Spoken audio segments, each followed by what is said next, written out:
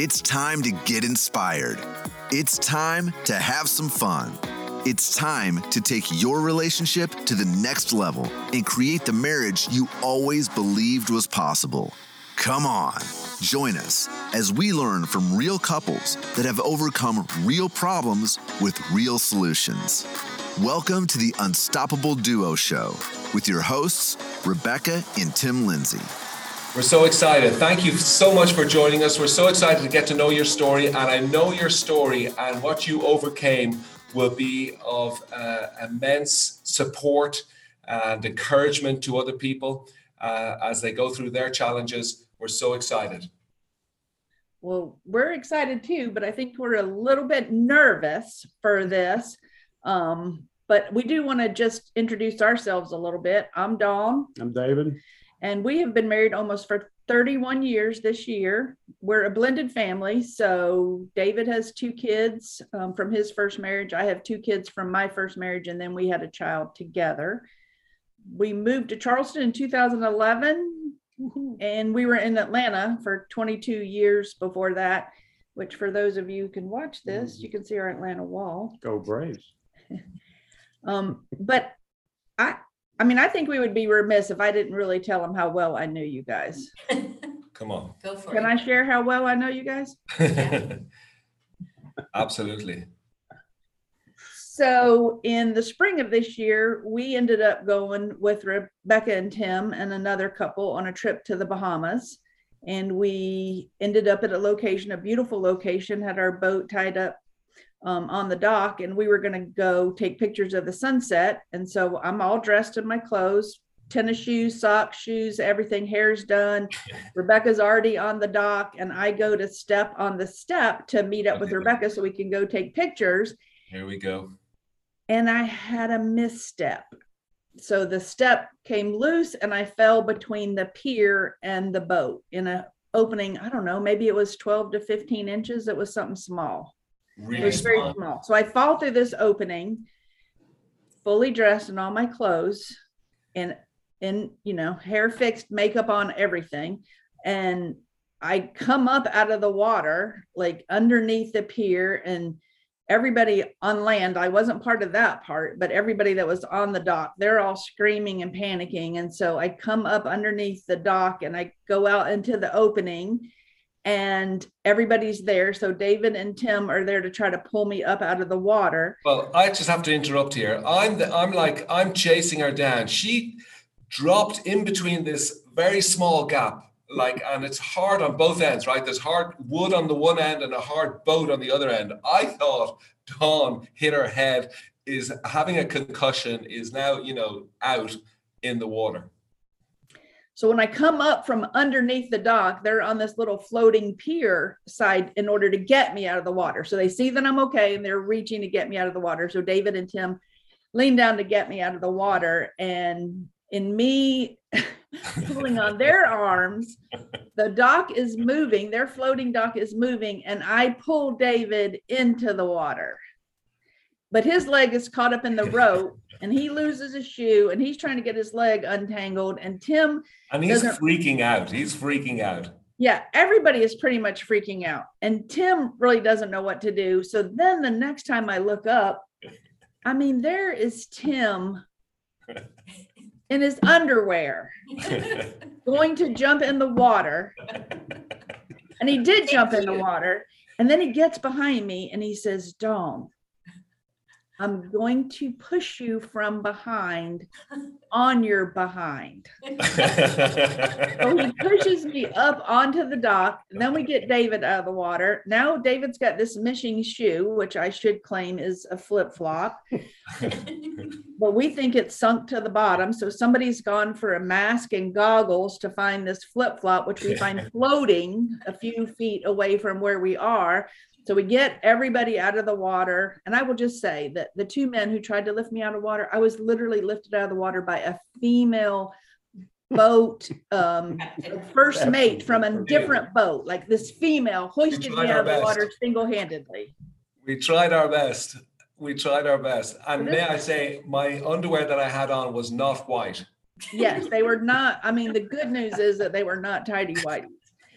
But we get all back on the boat. We're all drenched. We're standing there. And I look up, and where I've fallen, where the floating pier is, where everything is probably at most maybe 30 feet from where I could literally walk out of the water of my own accord. Well, we look up and I'm like, why didn't y'all just tell me to walk over there? Why did we have to go through so much drama? Because where you fell, it was deeper than deep. It was impossible. That's what you just don't know. The impossible thing is that she even got between that small opening and didn't get injured. Yeah. But I will say that any story that you tell that has any part of the story with the pastor in his underwear could never be a really safe story to tell. So I hope this is a safe place to have told that story. But we still laugh about that to this day. We do. And it's just, as you can imagine, as you're hearing now, David and Dawn, they are such a fun couple. And just to be around them, you get to have fun experiences, laugh a lot, and you get a lot of stories that you can share. And we're just so thankful for the friendship. We're so thankful for who you are. That you're still alive. Yes, absolutely. I'm still alive, yes. Just one thing that we really love about Dawn and David is that they are like fathers and mothers in the community that we're building here, the Unstoppable community. They really have a genuine interest and love for people and want to welcome people into the family and want to build community with them. And they also extend so much grace. When you're hanging around them, you just feel loved, you feel accepted, and you don't feel like you have to do something or earn something to have a relationship with them. And we've always treasured that so much as a couple. We can just really be ourselves around them. So we're excited and thankful for you. All right, so tell us quickly, before we dive into the situation that we're going to talk about. Tell us a little bit about your background, how you grew up, what kind of a background have you come from? We come from different backgrounds. I was raised in a really large family. I was one of 8 kids. I was very well loved by my parents as much as they could do that. And, you know, with 8 kids, there just wasn't a lot of individual attention, which I think probably for my personality created a little bit of angst for me, in that I may have even needed more than what they were able to provide. But the worst part of growing up, I have great happy memories of my family, but I did have a sister who died when she was a baby and I was 12 years old. And I think everything I knew about my family at that point kind of ceased to exist. My mom didn't cope well.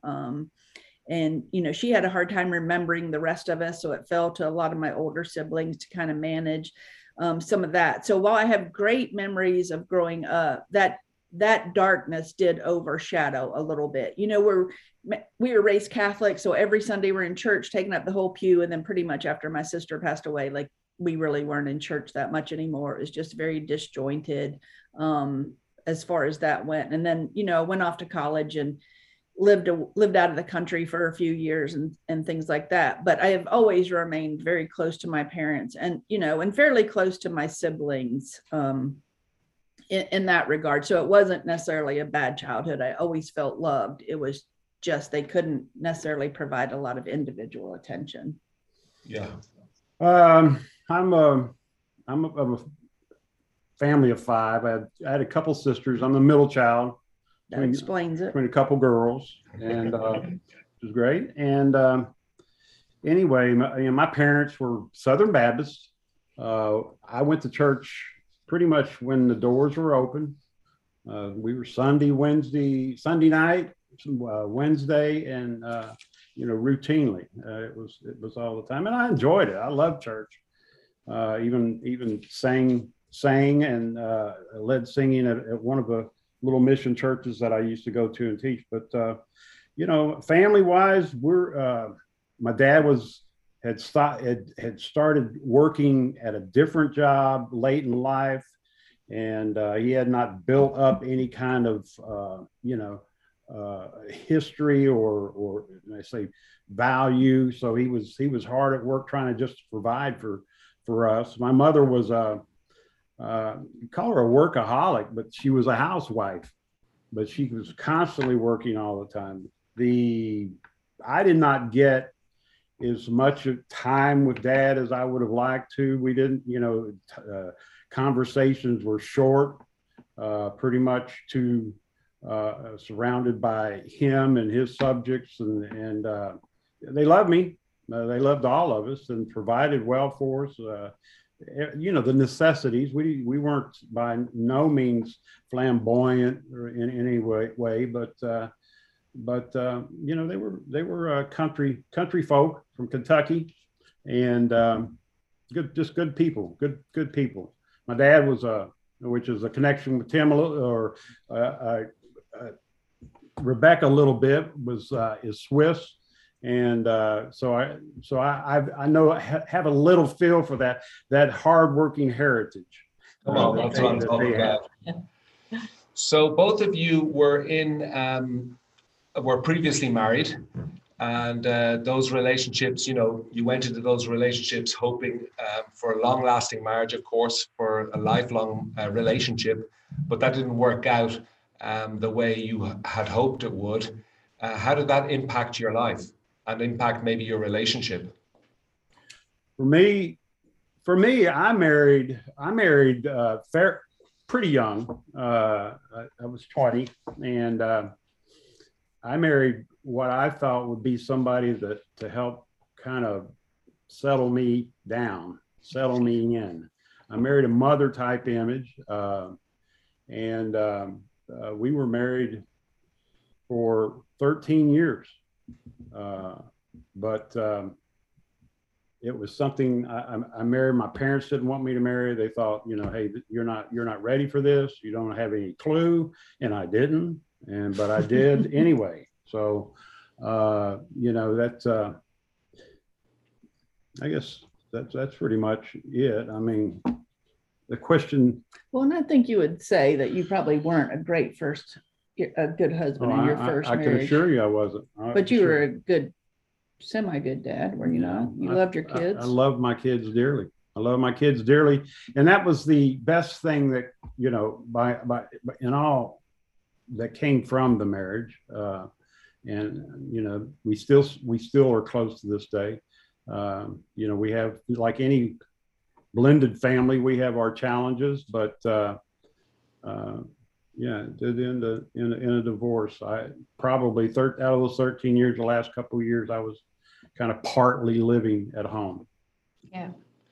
And I'm married young too. Married because I was 20 for a different reason. I'm married because I had met my first husband in college and ended up getting pregnant. And then we decided it was the right thing to do. So we got married, and I was 20, and by the time I was 26, I was divorced with 2 kids, and I was in nursing school. So the divorce really hit me hard, just because I felt like it was like the first time I was getting to do something that I wanted to do. And having grown up feeling kind of unseen in my family and then unseen in my first marriage, I took a lot of that baggage with me. But I did counseling, and, my girls ended up being my motivation for finishing school, my motivation while I was in school. I wanted to be a good role model for them. I felt like that was really, really important. My mom was like, just move home, now that, and we'll help you. And I was like, what is that going to teach my kids? I didn't want to do that. So I wanted to stay and finish school. And I was in nursing school, so I wanted to get my degree. But I knew, because I was only 26, I knew if I ever got in another relationship, I didn't want to be divorced again. So I wasn't rushing into anything. I really enjoyed being on my own, kind of getting to do my own thing. If I wanted to feed my kids mac and cheese every night for dinner, that's exactly what I did. So I don't necessarily have bad memories of that time. I had a really good support group around me of other people who were divorced, and we kind of really took care of each other. I lived in another state from all the rest of my family. So when I did finish with nursing school, I left Texas and moved back to Georgia, where all my family was. And I think that was the one thing that David and I both had in common, was we were both divorced. We both had kids. And we did not want to be divorced again. If we were moving forward in this relationship, we didn't want, I mean, both of us had said many times, like, we will never go through that again, because it was just painful for both of us. And we felt like it was painful for our kids too. So that was really, really important to us. And so then you got married, got together. How did you get to know each other? Well, we lived in the same apartment complex in Atlanta. When I moved back there, he had moved from Kentucky, so we lived in the same apartment complex, and we would cross paths like at the pool or something like that, with the kids. Like, I'd be in the pool playing with the kids, I'd get out, he'd jump in and play with my kids, you know, so that kind of thing. But we never really talked or anything. And then one night, I was a nurse and I worked night shift. So one night I was stopping off at the 7-Eleven, and he was coming in after, I don't know if he'd been out to dinner or something like that. So he was coming in the store because he was headed home. And he said I looked like Florence Nightingale, because back in the day we wore all white. But he said something, I mean, he started talking to me and just said, you know, when are we going out or something? And I just said, whenever you call. So we kind of exchanged numbers. That was like the fall of 1989.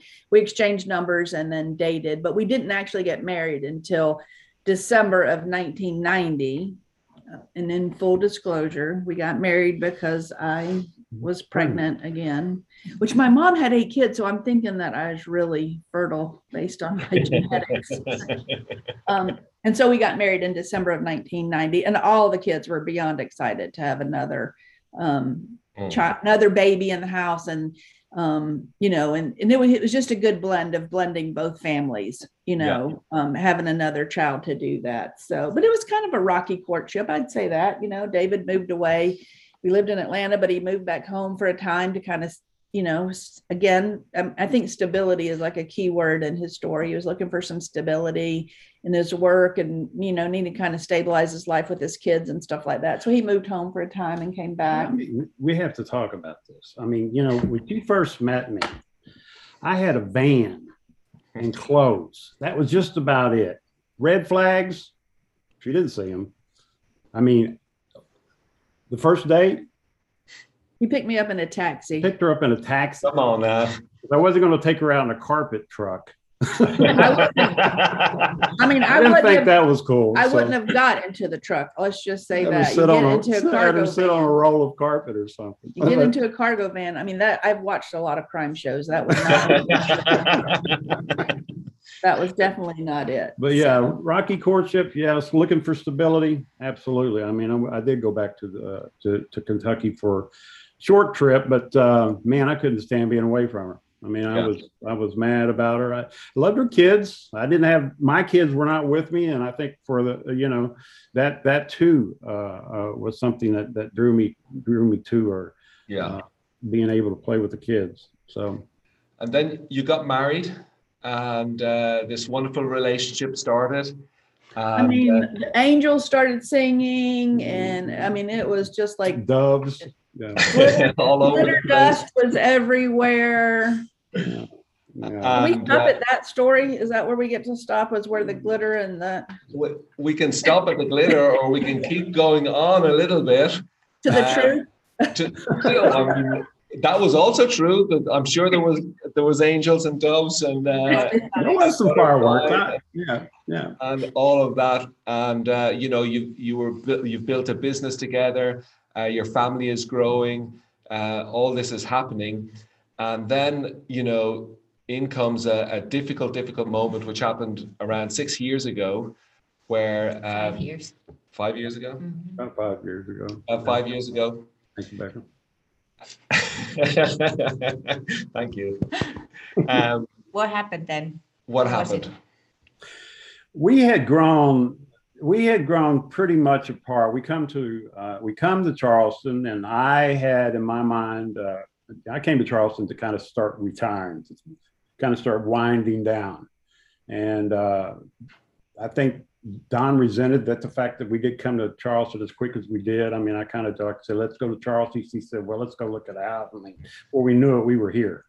And, but anyway, she continued on with her work. And for me, it became, you know, kind of she was working long hours, and it was a kind of the subject of a lot of arguments. And I started down this path of, I wasn't following God like I should.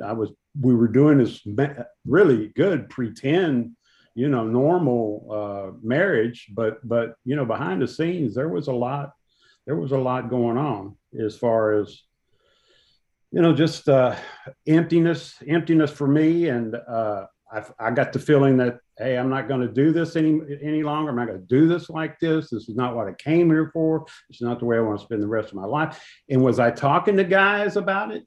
No, not really. So I started manufacturing these ideals in my head, and I deserved more. So an opportunity, of course, Satan's ready. He's hanging around all the time, just waiting. And the opportunity arose for me, and another lady that was doing some work here at the house, and we started an affair that lasted 4 months, and something that I had never in my wildest dreams had ever thought that could happen. I mean, he was literally living a double life. Mm-hmm. I mean, it was, I mean, you read about that or you watch movies about that, I mean, I can't imagine. It definitely wasn't a peaceful time for us. Like I couldn't tell or something like that. I mean, there were definitely signs and symptoms of him trying to live and pretend like things were okay. And, it was a really hard time. Yeah. I think that's what you're saying there, David, is the self-awareness is really amazing in the sense that as you reflect back on that time, it all started in your head, right? It all started with thoughts of, dissatisfaction. I deserve something else. And just, playing around with those thoughts and engaging with those thoughts. When you found out, Dawn, what kind of thoughts did you have? Besides shooting me? Yeah, really. I heard Billy Graham's wife say one time that divorce wasn't an option, but homicide was. So, I was pretty angry when I first found out about it. I was angry, and I asked him about it. And so did you ask him or David? You just came to a point and you just confessed. No, I asked him. She asked me. I had found a text message and I asked him, and I mean, he'd really downplayed it pretty significantly. At first. And so my first thought in my mind was like, we've literally dodged a bullet, I really need to step up here and do better. This could have gone seriously in another direction. And then it was. As things evolved, then there was a point where, I admitted there was physical, there was a physical. It was like 5 months after the very first conversation. Yeah. I confronted him again because I'd found more communication. And so at that point, so he downplayed it the first time. The second time when I confronted him, it was significant, and that he literally told me the truth about that. And I mean, I don't even know that anger does justice for what I felt at that point, mostly because I think I was probably more mad at myself, because here I'm going all these months thinking I've dodged a bullet when I really just didn't have a lot of the truth. And so I think that was hard. And so, it was anger, but I mean, I gave him many opportunities. I gave him several opportunities and say, you want out, like you have the freedom to go. And he kept saying that he didn't want out, but I don't think either one of us really knew what to do with the place. All of this stuff. I mean, we were in uncharted territory we didn't want to go to. So, I mean, we started seeking out, other help, people that would like type. We went to Branson, Missouri for a big marriage intensive weekend. I insisted that David go to counseling, so he pretty much kind of dabbled in counseling a little bit there. I mean, there was no work on my part, but there really wasn't any work on his part. Like I was under the assumption that he needed to step up and do a lot of work. Which is later on when things, the shame and the guilt of it all started. And man, I didn't know, I'm already not one. I'm a 3. when it comes to The Enneagram. So, I mean, I didn't, the appearances of all of it and all that stuff, I was running from it. And until we started getting into some really intense, I started with a group called Affair Recovery. And it was like a 4-month type meet group that got together, and we really got to dig into this thing. That really opened my eyes to what I'd done. Mm-hmm. And it slowly began a healing process, the acceptance of it. And she joined the group herself. In fact, led me into this group. She was the first to join up, and we started understanding ourselves, not the relationship as much, but ourselves, and getting to talk with like people. It really had a lot. It was really powerful. But I still, even after that, I wanted to hold on to that. I didn't want to talk about it, and we held it for several months, probably about a year. Well, I mean, it was a full year after the initial disclosure before we really even did anything about it. I mean, it was a whole year, and so I would say that our recovery came very, very slowly. A lot due to ourselves. Yes.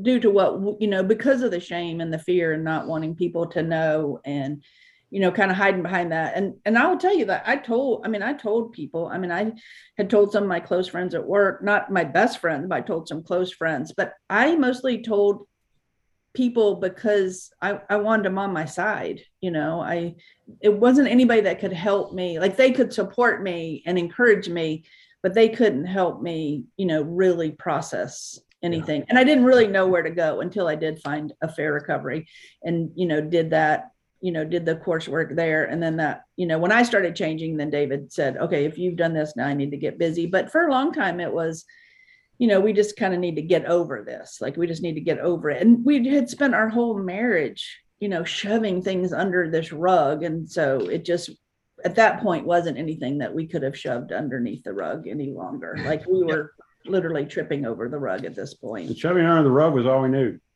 And I think that's,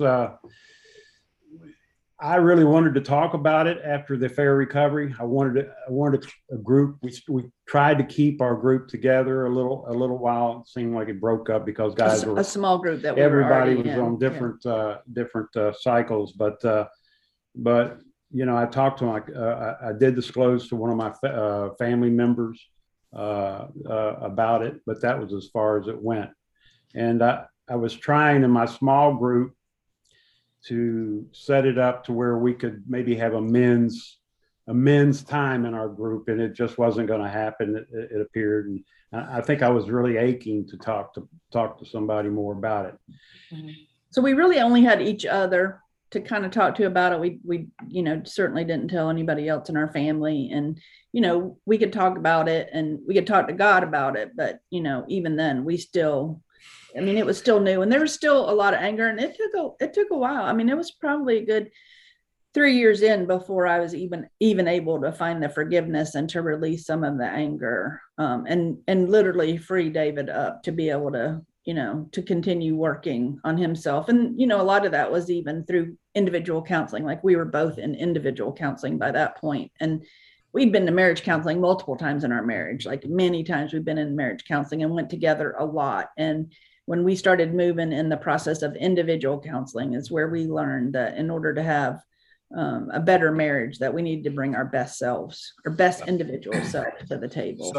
So like, just listening to you now, it's absolutely incredible how open and vulnerable you are. You're sharing this on a podcast. We're not the most famous podcast in the world, so there's not going to be millions of people listening to it, but there are going to be hundreds of people listening to it. And hearing your story and being encouraged by you, and you're sharing all of this stuff of this whole situation. And then at the same time, as you're sharing it, you're saying all you knew was how to sweep it under the rug, right? How to hide it. So obviously there's been some kind of a transformation. There's been some kind of a change that you're able to share here on this podcast. So what was the change? What was the bridge there?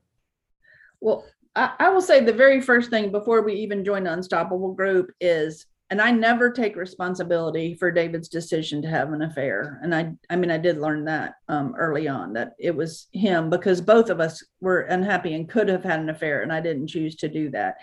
But I do remember, like, because I'm sure the baggage of my family growing up, like I threw everything into my work. Like I was so passionate about work. I would devote all my time to work. Other than my kids, I mean, David certainly wasn't a priority in that regard. My work was a priority. And I always kind of had a little bit of the stubborn nature. If he gets to do what he wants to do, then I get to do what I want to do. And what I want to do is work. You know, I just loved it that much. And so I really kind of threw myself into work, and, you know, and I'm carrying around this anger and I'm throwing myself into work. And I just find myself just, you know, festering in this stuff. And I literally was driving into work one day and I heard God say to me, very clearly, almost as if he's sitting in the seat in my car, your work is an idol and there will be no idols before me. And it was, I mean, definitely a Kairos moment for me, to have heard it that clearly, and to realize, you know, that while I didn't have an affair, I did contribute to the downfall of what was happening in my marriage because it wasn't a priority. And so I quit my job. It was probably, from the time I heard that, it was probably maybe a month and a half before I quit working. And I didn't work for 14 months. I mean, I literally stayed home and was still and quiet, spent a ton of time, you know, just praying with God and just saying, okay, if I'm not a nurse, then who am I? I have this rocky marriage. I don't have work, you know, really, who am I? And God was faithful in that. I mean, he really was, to show me who I was and what I deserved. And, you know, and it got me into the affair recovery. It got me into counseling. It got me into a lot of, you know, different avenues for healing that were, even David wasn't responsible for that. You know, he wasn't responsible for that part. That was between me and God. Yeah. What I love both of your stories is you both came off to a place of, we don't want to walk away from it anymore, and we don't want to get distracted, you know, by other people, by work, anything. I mean, stopping like you did, Dawn, allowing the pain, allowing the not knowing to find yourself again in who Jesus sees you and how he made you and how marriage can look like. This was very brave. Yeah. Well, and tell them too about, even when you were going through the affair, your dad getting sick. And yeah, Dad, you know, during this affair, my dad was in poor health. He lost mom a few years earlier and didn't want to live, but he had a stroke that put him in a hospital, and he did not want any, you know, anything to keep him from passing on. And I mean, I got at the funeral.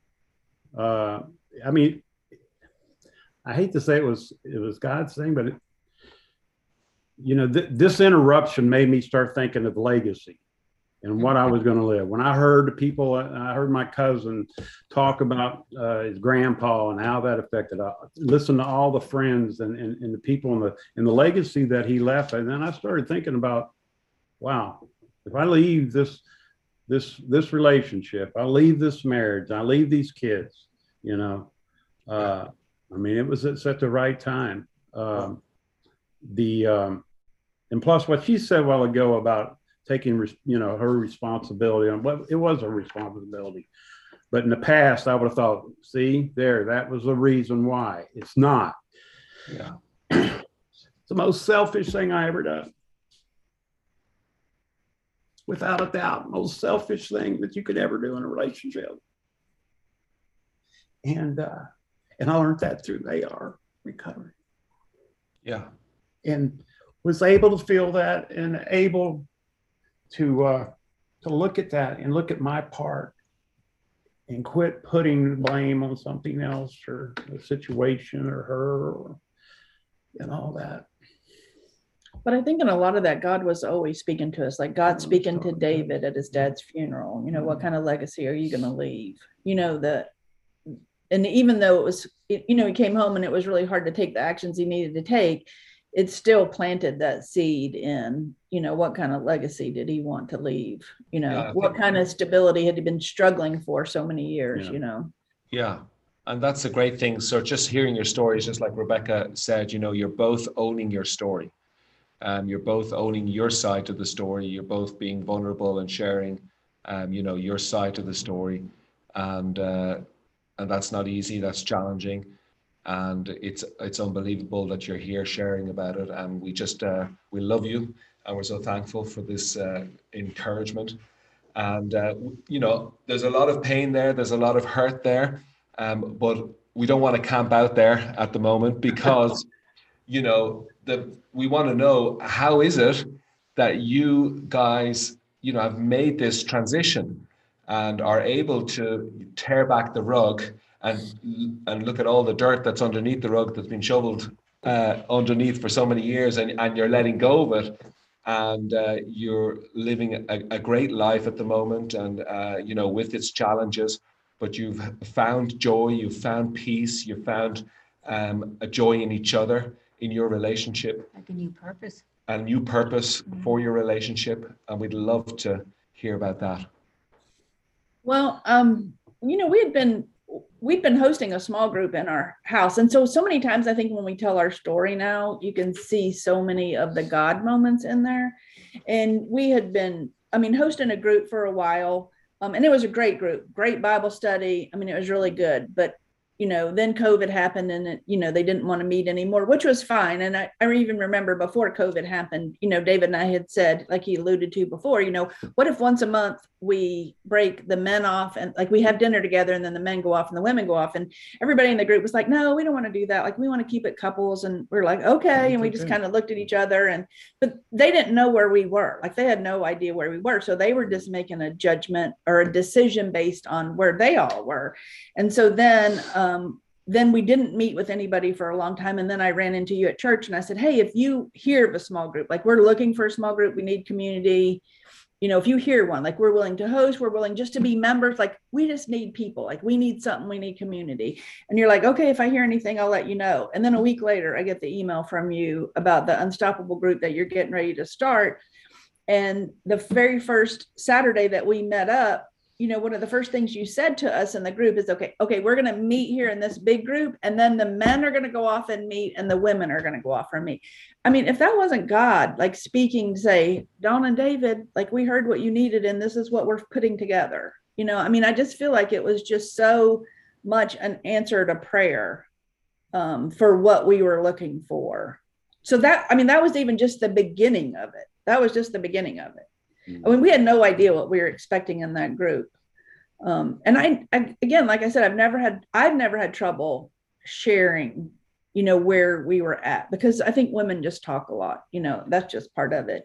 I think it was a little bit different for David to be sharing. Well, you know, one point, you know, it doesn't make any sense, but at one point, I ran a business and I probably didn't want to put all my stuff out there, but you know, that's a cop out too. You know, it's just the opportunity arise to be able to talk to a bunch of guys, and these guys, when we come in there that Saturday, these guys were just like good people. You know, just, you know, I felt surrounded by good people. I didn't know them from Adam, but it just felt right. It felt right, and by all means, I was ready. Yeah, and I felt both of you came in really ready. You know, as you said, you were wanting more. We were, you know, sitting around a fireplace where you, David, opened up and shared about the affair for the first time for us, and it was amazing, because you being so vulnerable and you being so open wasn't just something that impacted yourself, but it impacted us. And all of a sudden we're there, okay, we're actually going there, you know, this guy's opening up, this guy's sharing, we need to open up and share our stuff too. And I think the way you came into the group with that vulnerability, you set a trend in the group. You set a level in the group. It was like almost as if you were pioneering a way. I know we should all be vulnerable and open, but the very fact that you did do it meant that we could follow you and follow your example and open up and share about our lives and our stuff. So as you're sharing, in the group, how did that impact your relationship? How did that work for you? With Don or with me? Yeah. Me and the guys. You and the guys, or you and Dawn? Well, just opening up and just saying it outside. Obviously it was a very emotional thing. It's always been a very emotional thing for me. But the shame part of it, has dramatically changed, but just to be able to say it out loud takes a lot of sting out of it. And guys that just around me that were, I remember a comment once, one of the guys, once I talked about it, he says, "Hey," he said, "we're still here. We're still here. I hear you, but we're still here." And gosh, that meant so much to me. I was thinking of, walking into a gymnasium and said, "Hey, I had an affair," and then nobody being there when I turned around, just like dump, and so it was pretty assuring and it gave me strength. And so I'm getting as much as I ever gave to the group and just being able to share openly. But when I came to the group, I was ready, man. I was ready to, and I looked around, like I said, and those guys looked like, hey, they're okay, guys. Let's let her rip, around the fireplace. And the continued effort, of getting people together in an unstoppable group is just, it just continues to kind of unpeel the onion, layer by layer. Well, and I think him sharing with the guys, because he came home that night and told me that he had told you guys, you got knocked me over with a feather when he told me, because he'd been holding it in so long.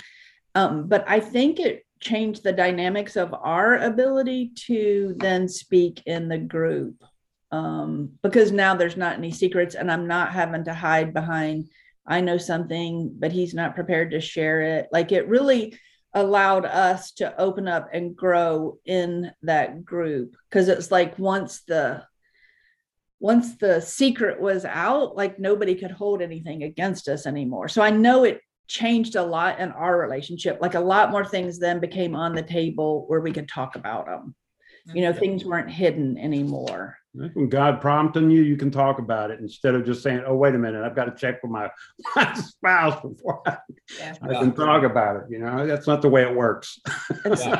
So that really impacted our 90 days, is his ability to do that. And then his acceptance by the guys, that everybody didn't walk up and he didn't come home and say, "We got kicked out of the group." I think it really changed our ability to kind of process the whole rest of the 90 days. Because that happened very early on in the 90 days. And it just really, we could have sat through that whole 90 days, just like we had sat through every other marriage counseling, every other small group we'd ever been in. We could have sat through that and then just continued. But it really opened the door for us to really, really see what God had for us and had for this marriage. Yeah, that's awesome. Go ahead. No, I just saying, in doing that, then it started bringing real people to us. We were building real relationships, not ones built on, just a pretending kind of stuff, where it doesn't go deep. And that's a lot, this relationship that we have with you two, and as we have with many others in the Unstoppable group. It's real. It's real. Yeah. The very fact that you're able to talk about this, David, now in particular, without crying. Norman. No, we're not quite there yet. But we're getting closer. We've talked, through this story so many times in different areas, whether, they'll share their story at Unstoppable, or they'll share their story in an online event or whatever. So we've talked through it a number of times.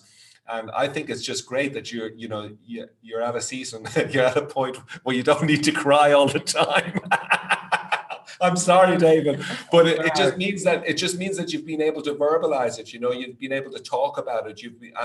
And you know that as you've owned your story, you've experienced breakthrough. And we're just so excited about that. Now that you've gone through your own process, and as we all are, we're all going through a similar process in our own lives or whatever. But now you've taken it to a point where it's not just about you, where God is using you to mentor others. Both of you are unstoppable coaches and have unstoppable groups. David, this round, you're not an unstoppable coach, but you were in the last round. How has God really impacted you as you have started to reach out and serve others?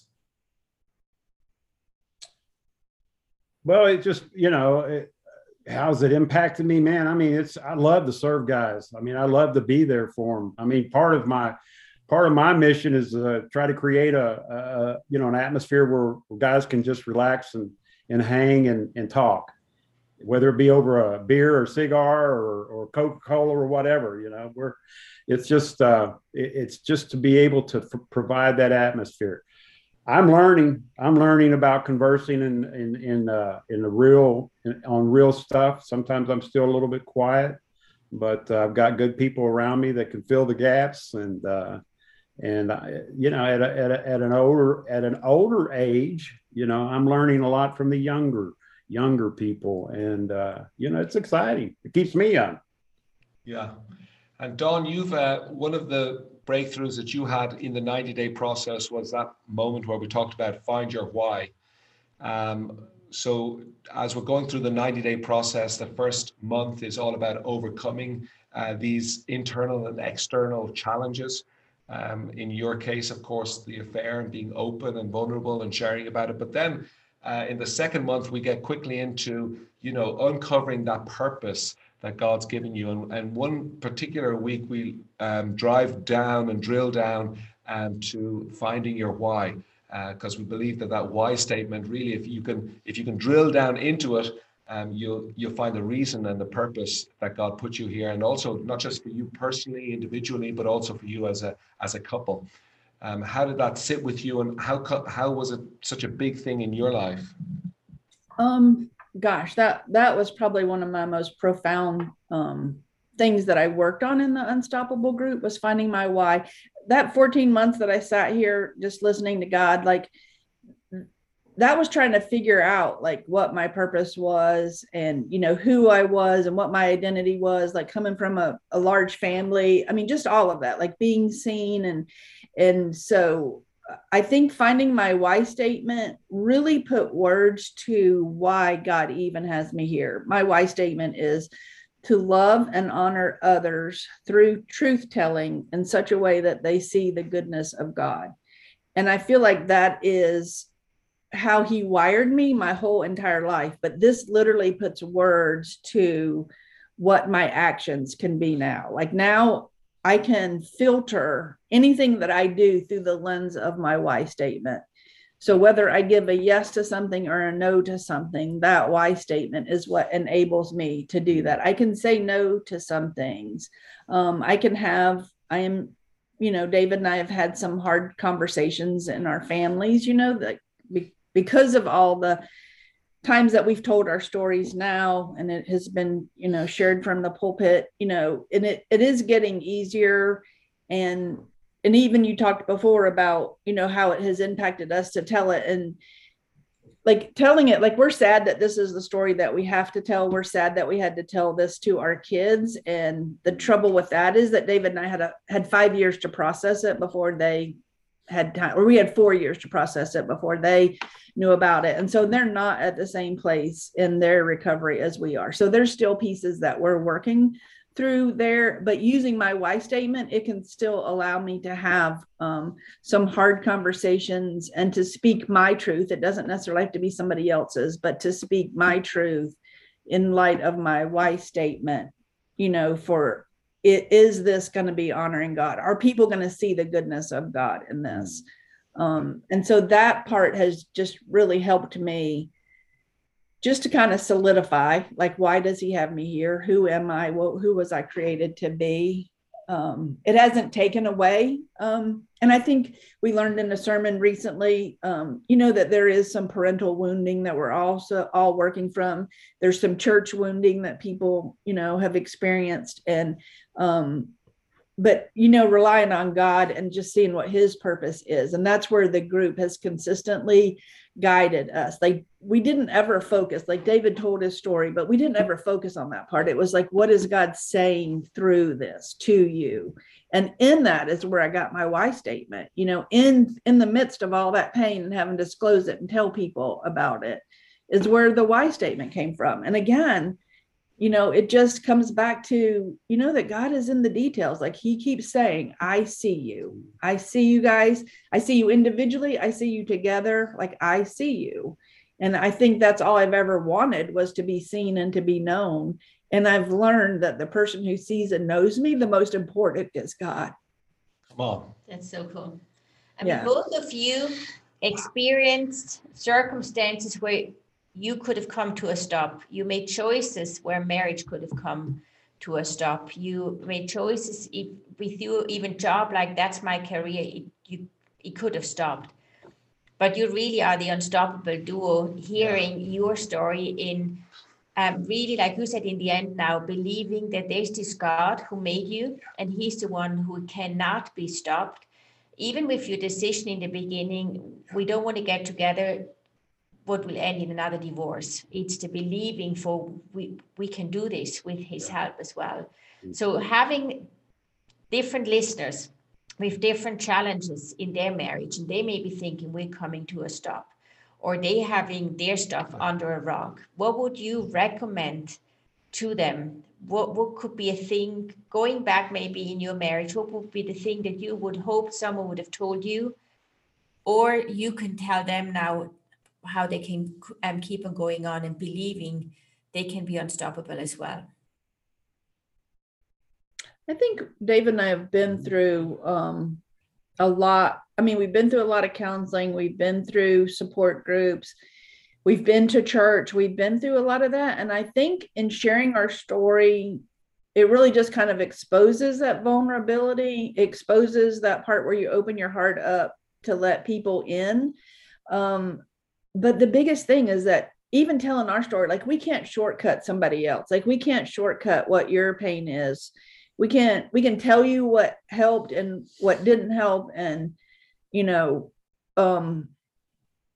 we can tell you what works for us, but it's not necessarily a one size fits all. But we do know in that opening up and finding a safe group of people, finding a local church, like, there's just so many elements to it. The local church, serving each other, serving other people, doing individual counseling. Like, we are not necessarily working on our marriage per se right now. Like, we're working on ourselves individually. And we believe that is bringing more to our marriage, because we're trying to really get healthy, in that regard.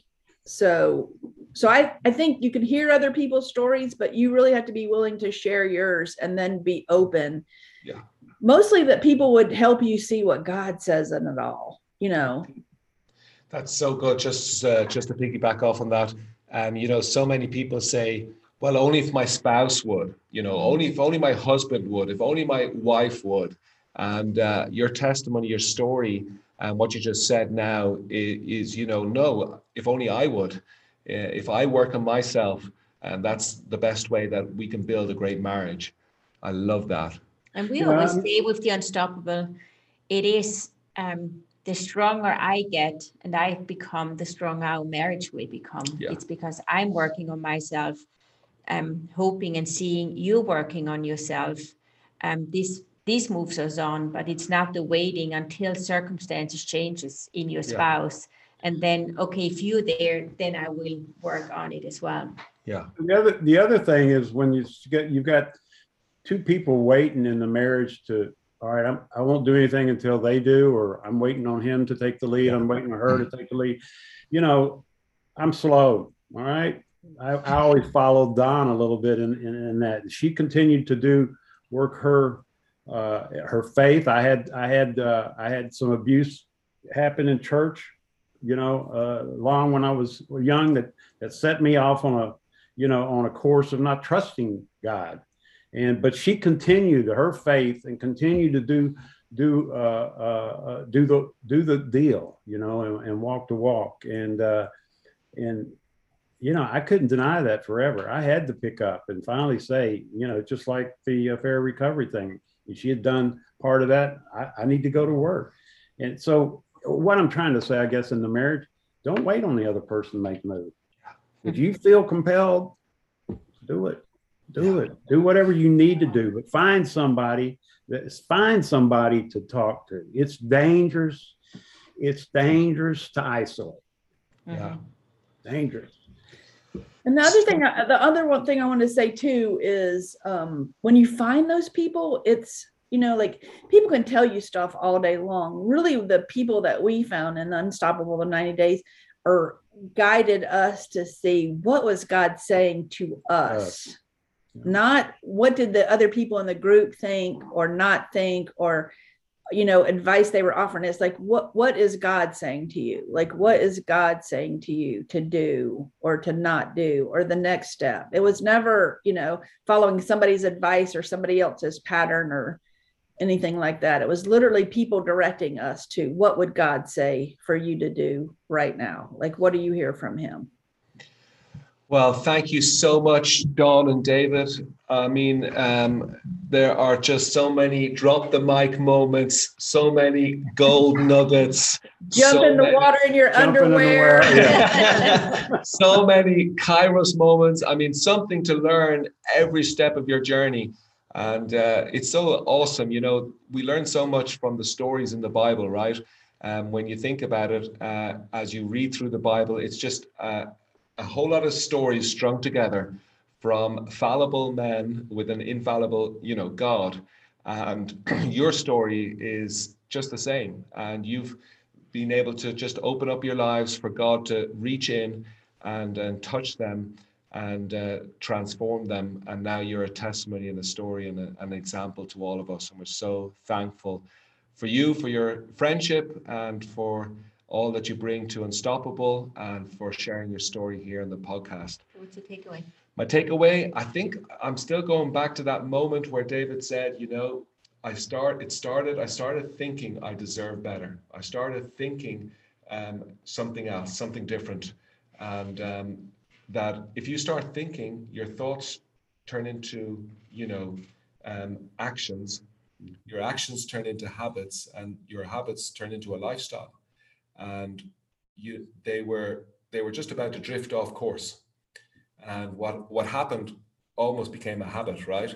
Almost became a different lifestyle, almost became separate people going in their separate ways, but it didn't. And they were able to, open up and share and find God in it and hear God in it, and able to come back to each other and build something even stronger than they had before. Yeah. Absolutely. My takeaway really is a choice. You made the decision, we're going to stick together. It's not going to be divorce. You even mentioned before, I didn't choose to go that path. Yeah. You made a choice. We want to be open. It was a decision for you, David, to say, and I'm going to go all in. I'm just going to let it out, with the risk of turning around and the no audience anymore.